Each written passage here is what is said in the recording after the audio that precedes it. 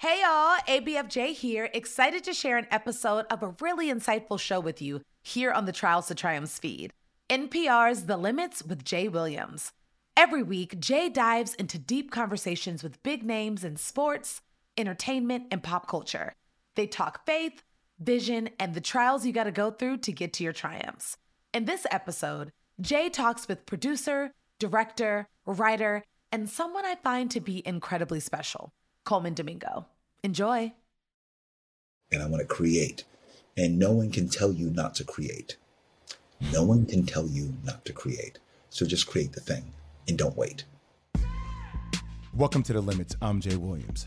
And that was some wise advice to all young creatives out there from my guest today, Colman Domingo. You see, in basketball, we call this greatness a triple threat. These are people that can shoot, pass, and dribble with ease. And you know that as soon as they walk on the court, you're gonna see some magic. Well, Colman is a triple threat of Hollywood. Whether as an actor on the big or small screen, a star on the stage, or a producer and filmmaker, his presence is an assurance of that same kind of magic. He just received the Emmy nomination for his role as Ali on HBO's Euphoria. You gotta believe in the poetry. The value of two people sitting in a diner on Christmas Eve, talking about life, addiction, loss. He's currently touring an animated short film called New Moon that was based on his own one-man play. And he just wrapped shooting a role on an upcoming film adaptation of The Color Purple, the musical. He's no stranger to important projects about the history of African-American lives and legacies. He's been in Ava DuVernay's Selma. We built the path as we came, rock by rock. Steven Spielberg's Lincoln. The Wardens of us that didn't die that day. We joined up with the 116th U.S. Colored, sir, from Camp Nelson, Kentucky. What's your name, soldier? Private Harold Green, sir. And 42 about Jackie Robinson. He's got a first look deal for projects he's developing with AMC Studios, and he owns and runs his own production company with his husband, Raul. I'm telling you, this man's range is all time. And the amazing thing, none of this has gone to Colman's head. Instead, he's a guy who's all about making beautiful art, telling stories about his beautiful family, his West Philly upbringing, and using that art to make a better world for everyone. What I didn't know before this interview was that the art of being a good human may be his actual biggest talent. It's actually the magic that makes him tick. We'll get into all that and more. Here's my conversation with the great Colman Domingo.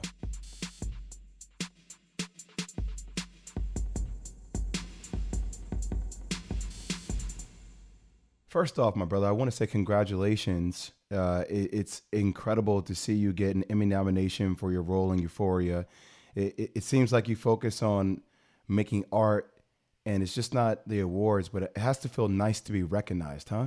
Yeah, Jay, it does. It does. I mean, I've been nominated for things, but I think the things that are important to me, sometimes I feel like they go by the acknowledgement may go by the wayside or the amplification of it, but I do know the impact of it. And that's what I think I've become even more committed to and connected to, is the impact of what I'm doing, and staying with my nose to the grind and doing the work. I feel like that's always been the most fulfilling thing.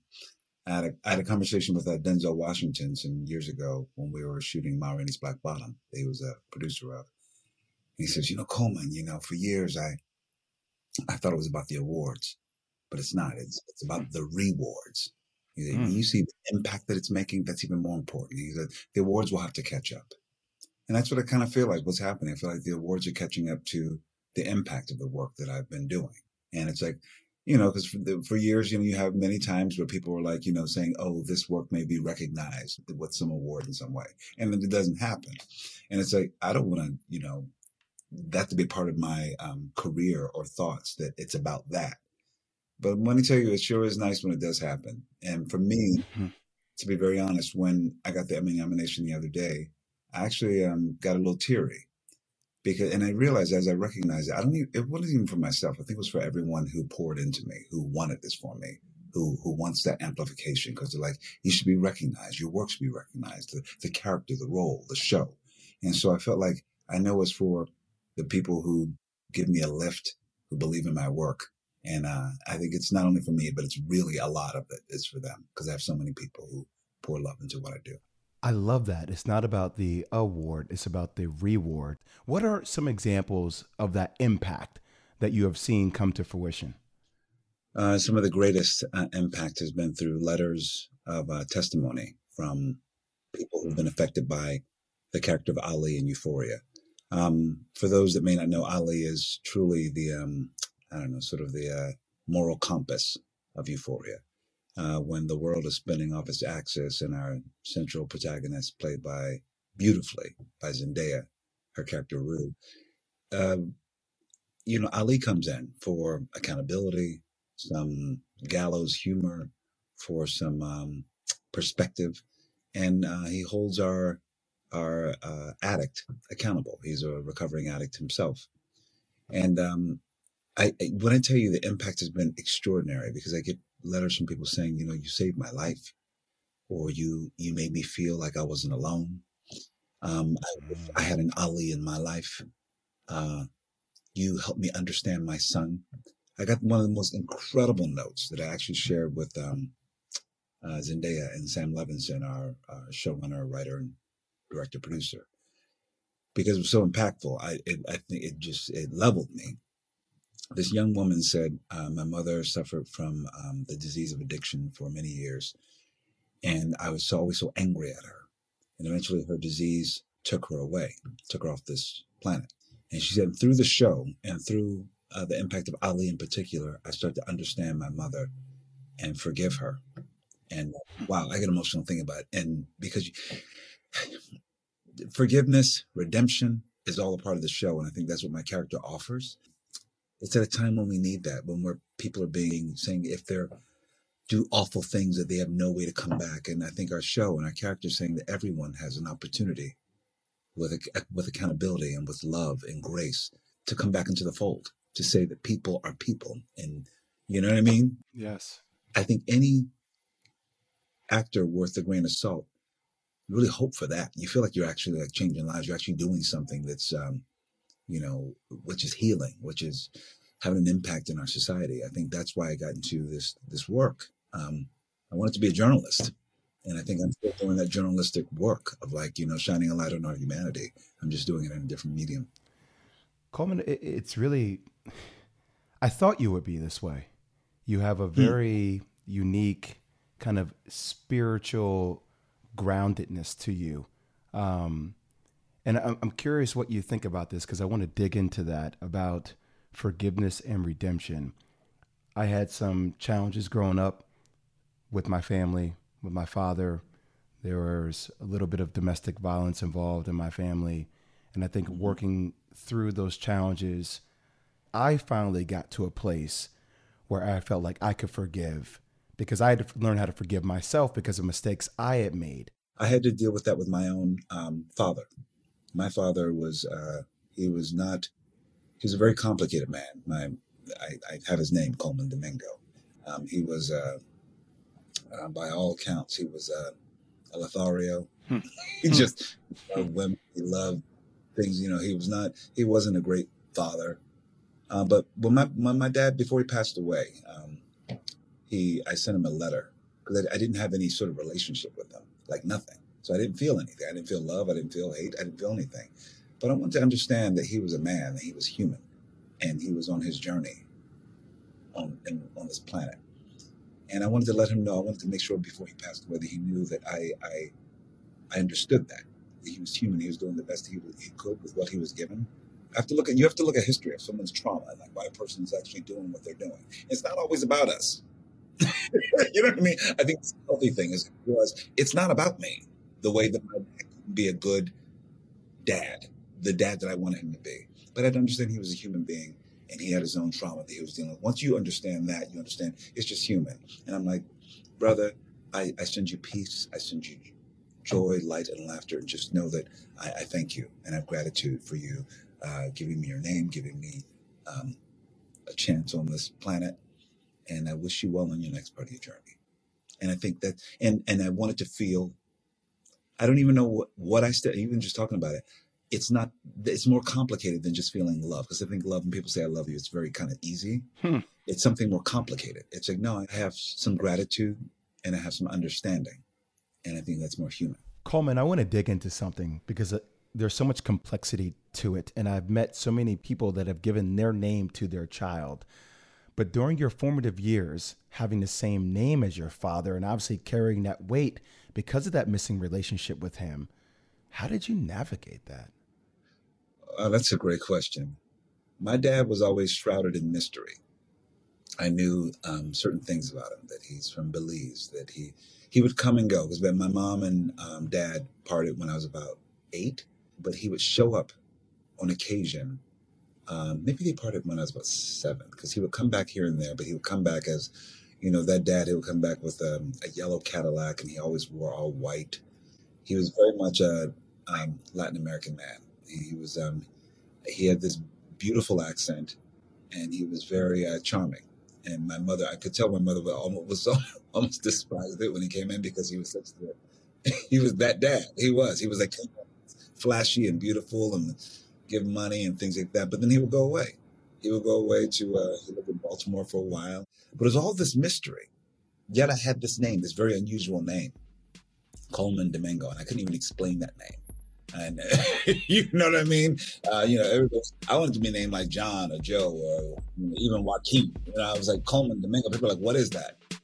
If there was a definition of Colman Domingo in the Webster Dictionary, it would read, a complex artist and human being who is brimming with beauty and intelligence. Next up on The Limits, we hear about a play he wrote and acted in about his childhood in the inner city of Philadelphia, which he turned into a brand new animated film that's already winning big awards. It's called New Moon, and it's a love letter to his city and to Black mothers. This is The Limits from NPR. I'm Jay Williams. Stay with us.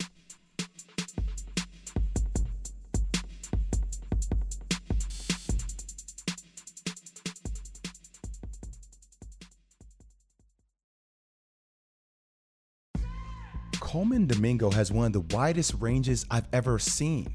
He can do it all, guys. He can play heroes, villains, he can write, direct, produce, he can go big and also very small and do it very intimately. And we're about to hear about a new film that he wrote and played every role in. It just so happens to be animated with an animation team that he met during the pandemic remotely. Talk about trust and intuition. And based on the awards they're already getting, it's paying off. Back to the show.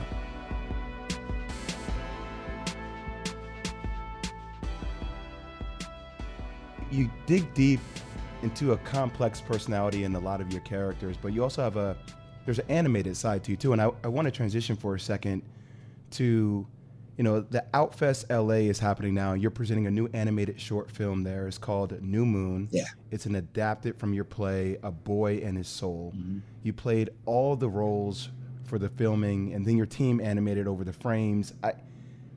First off, you are so damn talented. Oh man, thank you. It's from somebody that's in this industry, understanding how challenging it is to do all those things that you're doing. I applaud you for that. But I'm curious, what effect does animation bring to this very personal story for you? Well, it was something I was very curious about, because people have been wanting me to do my solo show again, and I did it back in like 2008 or something. It was off Broadway and in London and Australia. But I always thought it lived in a different space, because it's a very imaginative story, just about Black mothers and sons and the impact that they have on their boys. This was like, July of 2020. And we all know what that was like. That was, fires burning in the street and COVID. And I wanted to create something that was about love, mm-hmm. and something that really talked about who we are and our imagination and our souls and what the kind of music that moves us, because that's what the solo show was about. So I started to investigate this form of animation, and I reached out to Matthew A. Cherry, who has a beautiful short that won the Oscar for Hair Love. Mm. And he gave me some advice, and he said, start researching animators that you love. Start looking at all animation. And then he said, there's no right way to go about it. So me and my partner in crime, who's also happens to be my husband, who runs our company, Raul, we're like, let's start researching and see what's up. So we reached out to these fantastic animators, They're located in Lyon, France. And their animation was so dope because I saw one about James Baldwin, who is my personal hero. Love James Baldwin. Love him. Right?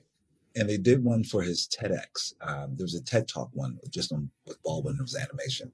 And their line work was beautiful. It felt kind of classic and old school. It wasn't slick. And so I reached out to these dudes, Jeremy and Jeff. And I said, hey, I have this idea. We sent the script that Raul and I adapted together. We're like, hey, would you be interested in going down the road with us and seeing what this is about? They loved it. They understood the soul of it. And so I've never been in the room with these guys still in 2.5 years. We have done everything online. Raul did all the rotoscopy, which is actually after they storyboarded, he actually shot every frame of me being the characters. I play my mother, I play myself, and I play myself at 9 years old. And we did all of that, wherever I was shooting, it was hours and hours. Wherever I was, we were like he'd set up cameras, direct me. I would put on a headscarf to be my mom. I would be a little version of me. I would dance. We would set things up on a skateboard. The whole opening passage is done with a skateboard going along the side of my house, and I'm dancing by my fence. It's all, and we would get notes from the animator. So we created it like that, and we invested our own money. I've always been someone who has no problem investing in myself. And so we took our salaries actually from our production company that we paid ourselves with. We pay ourselves in a very, very modest way. But the film basically cost about $85,000 for an 11-minute short. And I remember my business manager, my manager were like, are you sure? You sure you want to do that? And I said, yeah, I have an idea about this. And I didn't know where I was going to go after that. I just wanted to create this thing that I thought would be a balm, would be a love letter to West Philly and Black mothers and sons. And I thought, I just want to put that into the world. I don't know how. So we finished it in March, and then we shared it with our close family and friends, and everyone was sort of so moved by it. They said, so what happens now? And I didn't know. I just wanted to do that. So they said, you should, we talked to our teams, and they said, how about the film festival circuit? Get it out there that way. And then Matthew H. Cherry, he said, I think this has a chance for an Oscar. And I was like, wow, I didn't know all that. I just wanted to create something beautiful. I love when I see like pure art that derives from passion. And I have issues. I'll openly state this to you. When I hear people that get involved in business with family members or their significant others, I always get a little bit tense. And it's a little bit of my own story, because as a former athlete, I can't tell you how many times, when I got drafted, it wasn't I got drafted. It wasn't I made it. It was we made it. It came with a lot, right? And it changes the complexity of relationships. My mother and my father were still my mother and my father, but all of a sudden we worked together. I was paying their salary. It was a different dynamic that I think at a young age for me, I really wasn't ready for. And you and your husband having a business together in Raul, have you guys had conversations about how you deal business-wise together? And is that separate from your out-of-work relationship? How do you guys navigate that? Well, it's funny because Raul, he was already taking a very creative position in my career. We've been together for 17 years. And he's always someone who I had read first scripts of and give me notes. And so, and it's always the notes that are the hardest notes. It's because it's like he wants me to be excellent. He would say, I think you should do another pass of that. He wouldn't even give me direct notes. He would just really instruct me on how to, hey, that's great. Or if I'll bring to him casting ideas and talk about things if I'm directing something. And I really respect him because he's really about the work. He came from the fashion world, actually, and the costume design world. And he's very much he has an editor's brain. So I really respect his mind. And he's not a yes person. We go in on it. But we also know how to he's my best friend. We know how to just laugh, and we have a great partnership. And I think that we also know how to unplug and not bring it into different spaces. We know when to let it go and just be. There are times when I've even said, well, I think I want to take you off this project because it's going to be too intense and I need you to be my husband. Wow. you know what I mean? I don't need you. And we're producing a film that I'm about to go and do an independent film with some other partners. And they were wondering, and Raul said, I'm actually going to be the partner that stays at home and does my work from home instead of being on set with you. I need you to be the actor there and the other producer there. So we figured it out and balanced the way we need it. That's really impressive that you guys can be that direct with one another and still be able to work through that. A lot of people have that. Obviously, this shows why you guys have a special relationship, because a lot of people would have a difficult time if they told their significant other, I need you to unplug and I need you to not be involved in this particular project, for somebody that's had a history of being involved in pretty much all your projects. Jay, you know what? I think at the end of the day, more than anything, we really try to get to the core of, again, maybe this is a conversation we had about 5 years ago. We had this great conversation where we had to continue to do the work to understand that when you have to look at a person and assess what their needs are, and it has nothing to do with you. You have to constantly take yourself out of the equation. Everything doesn't have to do with you. What do you need? Who are you right now? Because your partner is going to evolve. And you have to be, and someone told me that years ago, you have to be on the journey to know that your partner is going to evolve. And if they evolve outside of you in some way, you have to be prepared for that. You can't hold on to a person. What you can do is be as sincere and as honest and as open as possible and say, this is who I am today, which is different than yesterday. That's incredible. Yeah. Where does your inspiration come from, Colman? Like where do you, because you seem like you have a deep well of it. I think it's a lot of things. One thing, I'm very in tune with nature. I need sunlight. I need plants and gardens. I need swimming. I need hikes. I need people. I am a person who needs people. I'm a social creature. I love hosting. I love taking care of people. I love cooking. I love talking about architecture. I think I'm inspired by really just living this life. I think I bring it back to my family. I come from a family who we didn't have much, just a working class family in Philly. But when I tell you, I was surrounded by so much love and joy, and people who cared about other people. I come from some really good people. And I think, I don't know, was it because of both my parents passed away, my mom and my stepfather who raised me in 2006. And I knew that I had all of the love that they gave me. And my mother's name is Edith, which is the name of my production company. It's beautiful. I just knew I wanted to pour love into everything and to really live this life. And it's not even for myself. I have to live it for them. I have to do everything that they wanted me to do, that I want to do, and make an impact and leave this world a little better in some way by what I'm doing as a creative. And that's it. If I do that, I know, I've told a friend of mine this last week, I said, I know for sure, if I close my eyes tonight, God forbid, and it was over, you will know that I live my best life every day. I don't wait. I know this is probably a very difficult question for you to answer, but what do you think Edith, your mom, would say to you right now about the journey you've had since her passing in 2006? Oh, Jay, man. I ask you that because, I've been on the cusp, and I talked about this. My mom's been in the hospital for 3.5 months now. Yeah. And it's been extremely tough, and she's gone through a lot. And, I often think about, what my life will be without my parents. And I don't know. Sorry, I hope I didn't cross the line by asking you that, but. No, Jay, you didn't cross the line. I mean, as you get to know me already, it's like I'm an open book. But I tell you, brother, this is the only thing I know is that my mother loved me so much. Even if she didn't understand me at times or what was happening or what was going, she always believes I can do anything. She poured in me a sense of myself in the world. And I know that's what people see. The way I walk into a room, the way I dress, the way I create, the way I lead a room. It's a lot of what my mother and my stepfather poured into me.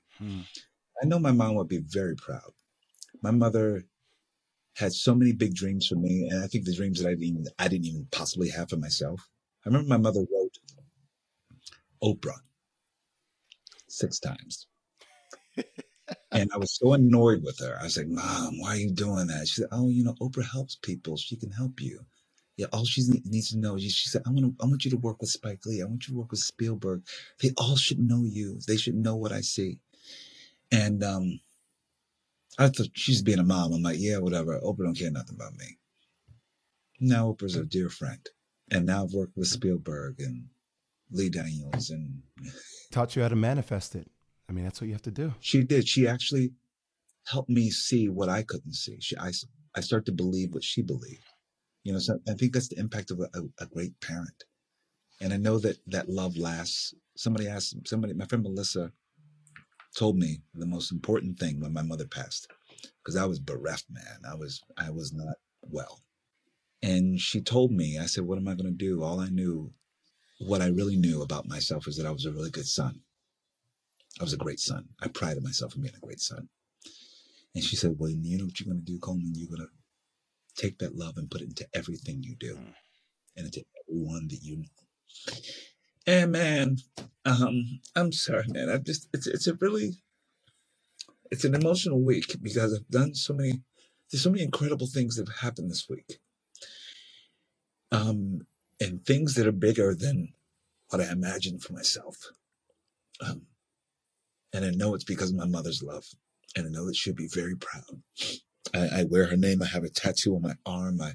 I love that my production company's named Edith, so I can say her name all the time.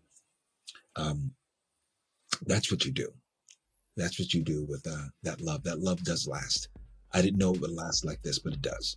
And it's every single day. It's all the time. And I know what I'm doing it for. It gets really real when you're on the mic and the camera with someone that you've never met in person, but you're still able to find a way to feel and understand their journey, which makes it come out in the art even more. And that's part of what makes Colman Domingo a great actor, being a great human who gets those around him to open up and to connect. I'm still feeling it, and I hope you are too. We've got so much more to come with Colman, so don't go anywhere, unless it's to call your mom or anyone that you have that kind of love for, which I'm gonna do right now. I love you, Mama Will. This is The Limits from NPR. I'm Jay Williams. Stay with us. Welcome back to The Limits. And we're about to get some advice for young Black people trying to break into entertainment. And we'll talk a little politics too, with the one and only Colman Domingo. Colman always has a lot of projects up in the air, all at the same time, including acting in the upcoming film adaptation of the Color Purple musical, produced by the incomparable Oprah Winfrey. He plays the film's villain, Mr. And for such a sweet and kind human being, I had to know what it was like to go to such a dark place. In your upcoming role in The Color Purple, you got a chance to spend some time with Auntie Oprah, as I like to call her. I wrapped it night before last at 5:30 in the morning, and I flew back to LA, which is why I think I'm just emotionally just available right now. So take me there. I mean, like one of the most iconic movies to ever exist, and it's such a deep, deep thing. Just tell me what that experience was like overall. Oprah said in particular that this film, this experience with Alice Walker's words will change our lives. She said that very clearly. She said, it's changed mine. She said it's part of the legacy of it's Alice Walker's ancestors that are so ingrained in her book, which is why the book, how it's lived in many forms, and that's living in a musical feature form with me playing Mr. And Fantasia said this the other day. She says, I thought about how much I've been going through playing the role of Celie, and then I had to think about you, Colman. She said, because you're such a sweet, sweet person, and you had to play this terrifying, abusive role, but you also took care of me. She said, I didn't realize the kind of arms you had, because I knew that I had to put love around this. I had to, I know I've been tasked in a great way by Oprah and Steven Spielberg and Alice Walker and then Quincy Jones to help be the leader of this, and that's what I did. I know I led this production with all the love and grace that I could, and just to make sure everyone was doing their best, because it felt like we have a huge responsibility.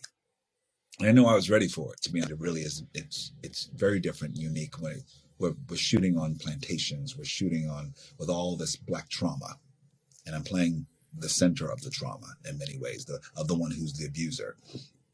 And we had to just go to some really dark places and some really beautiful places. And I think it's made us all very close. You know, I have Fantasia and Taraji P. Henson and Corey Hawkins and Daniel Brooks. And, you know, it's just a beautiful, beautiful cast led by Blitz Bazuele, who's a beautiful director.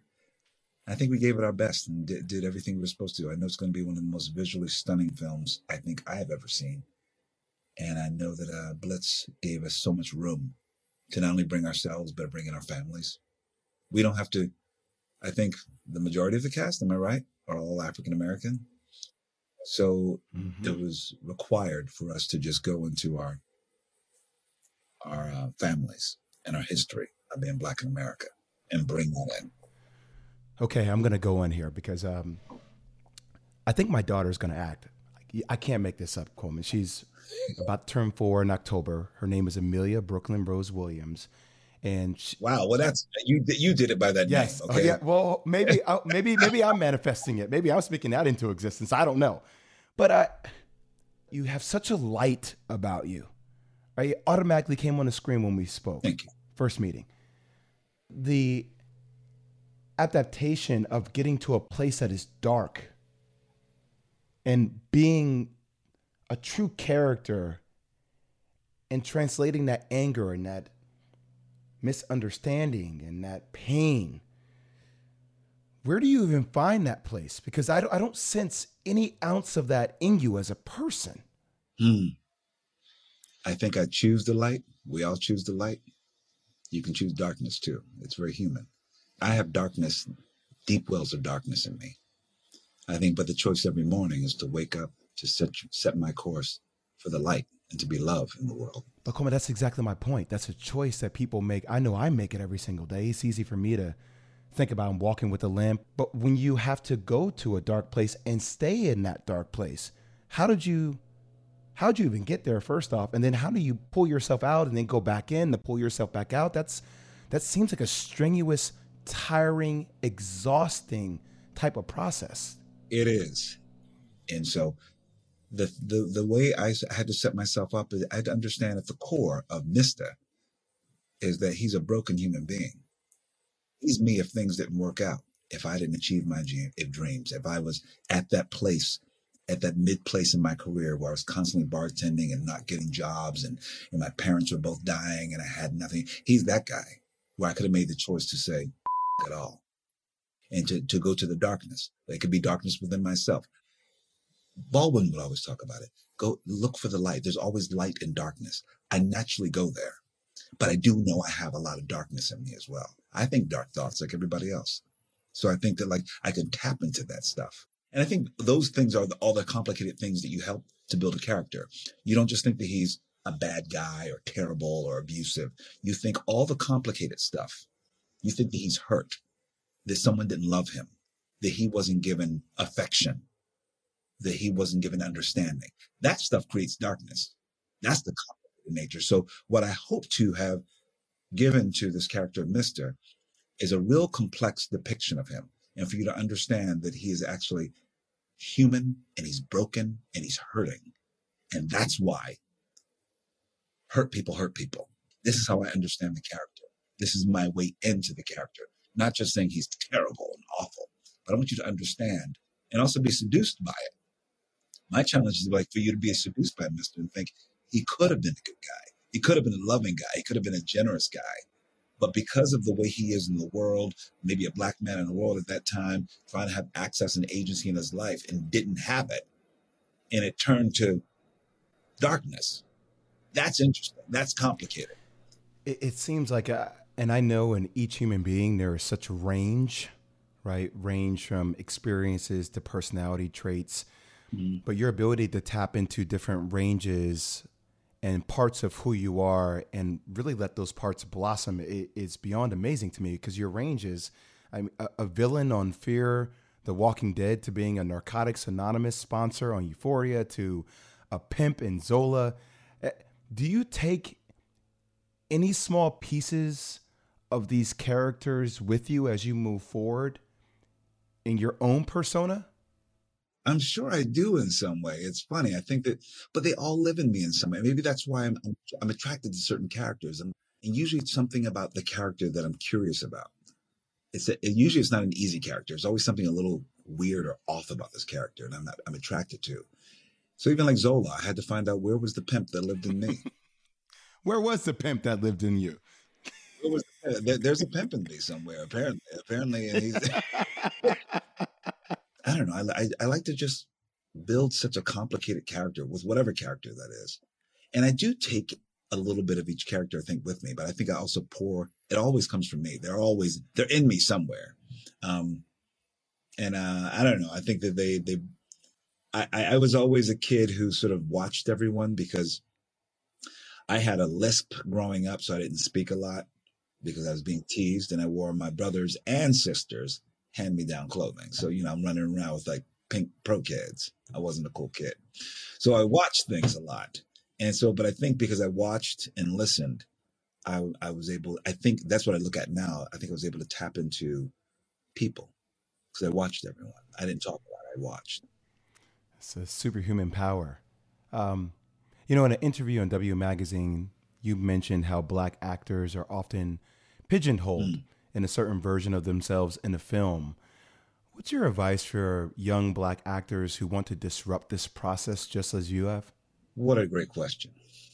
What I like to say to young Black actors in particular is to have a true sense of who you are and in this business. And that only comes from study, that comes from interrogation, that comes from understanding the landscape of our industry as well. It's not just all creative. A lot of it's business as well. Like, I love the fact that I play pimps and I play civil rights leaders, you name it.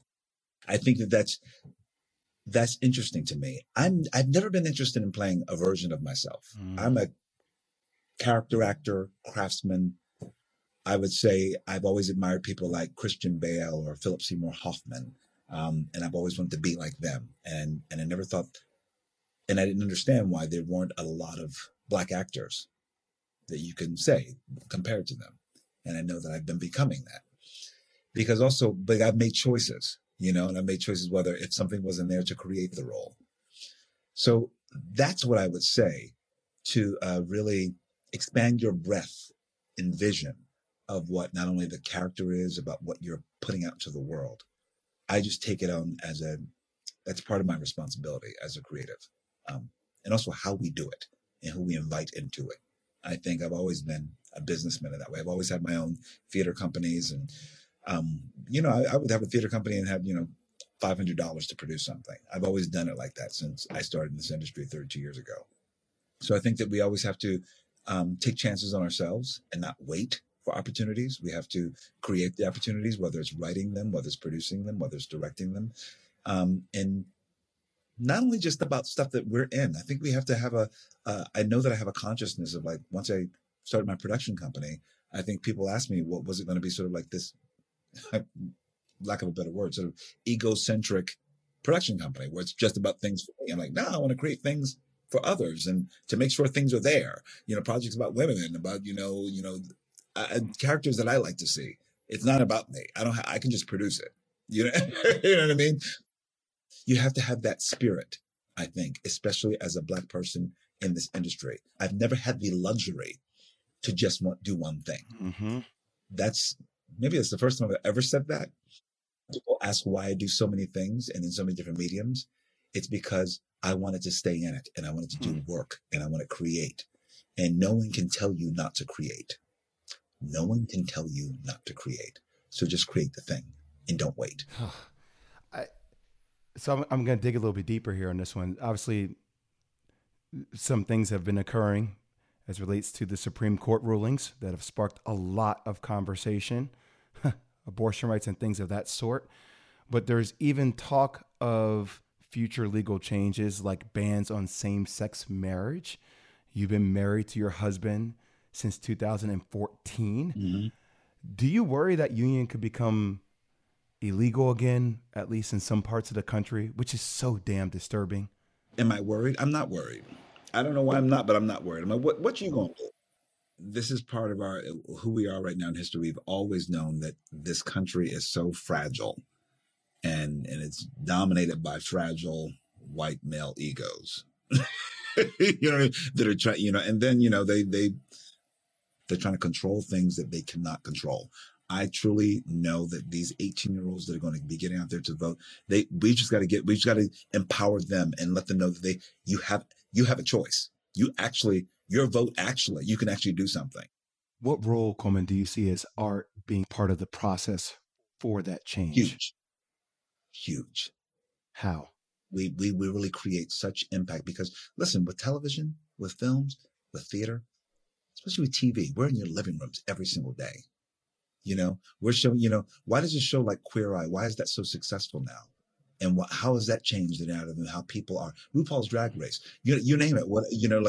More shows about, women and their honest struggles and their complexities. This is the way we change minds, actually, because we're with you every single week and in your living room. You know what I mean? You'll change the way you feel about women's reproductive rights, about gay couples and marriages. You'll see that my marriage is just as probably even more normal. You know what I mean? Yeah, we have very sort of like perfunctory. We're married. Yeah, we just we do things together. We do what everybody else does. What's the problem? Yeah, and we pay our taxes and we're good citizens and good human beings. What's the problem? Because you don't believe in it. If you don't believe in it, don't get married to a same-sex person then. But I know I've always been a person. I'm not a person that marches out in the streets. I'm just not that person. I am like I would say the people like the Ralph Ellisons, or where I use my pen, I use my access. I can do here. I know I can donate money to this clinic. I know I can I can purchase a bathroom that's for all sexes. I know I can do things. I know what I can do. I know what I can do here and how can affect change right around me. I think that's very powerful, because I'm like, if I'm worried about this, somebody that's worried about this, we all win, then it's bigger. But I can't worry about all the big picture stuff. I'm like, let me affect what I can affect in my communities, in my neighborhoods, Please keep leading. Please keep informing. Please keep having open forums of discussion so people can participate, because it's not only in your art, it's in your energy. I go back to that line by Denzel Washington. It's not about the award, it's about the reward. And the reward that I hear from you in our conversation today is so much about the process and being able to articulate that process. And that's so helpful. Colman, I can't applaud you enough for all your successes, but honestly, they pale in comparison to the person you are. And I appreciate you giving me and our audience the time today to learn more about who that person is. Thank you, man. Thanks, Jay. This has been really, really wonderful. I appreciate it. That was the great Colman Domingo. What a conversation, man. It still sits with me right now, and it's going to stay with me for a very long time. I am so grateful for your art, your mind, and more importantly now moving forward, your friendship. On this week's Plus episode, Colman and I talk about the current state of Black America. Subscribe at plus.npr.org/thelimits to unlock sponsor-free episodes and weekly bonus content. You can also watch the full video episode of today's show on the NPR podcast channel on YouTube. And as always, remember, let's keep it positive and let's keep it moving. The Limits is produced by Devin Schwartz, Mano Sundaresan, and Lena Sansgiri. Our intern is Danielle Soto. Video production by Kaz Fantoni, Langston Sessoms, Christina Shaman, Iman Young, and Nick Michael. Our executive producers are Karen Kinney, Verilyn Williams, and Yolanda Sangueni.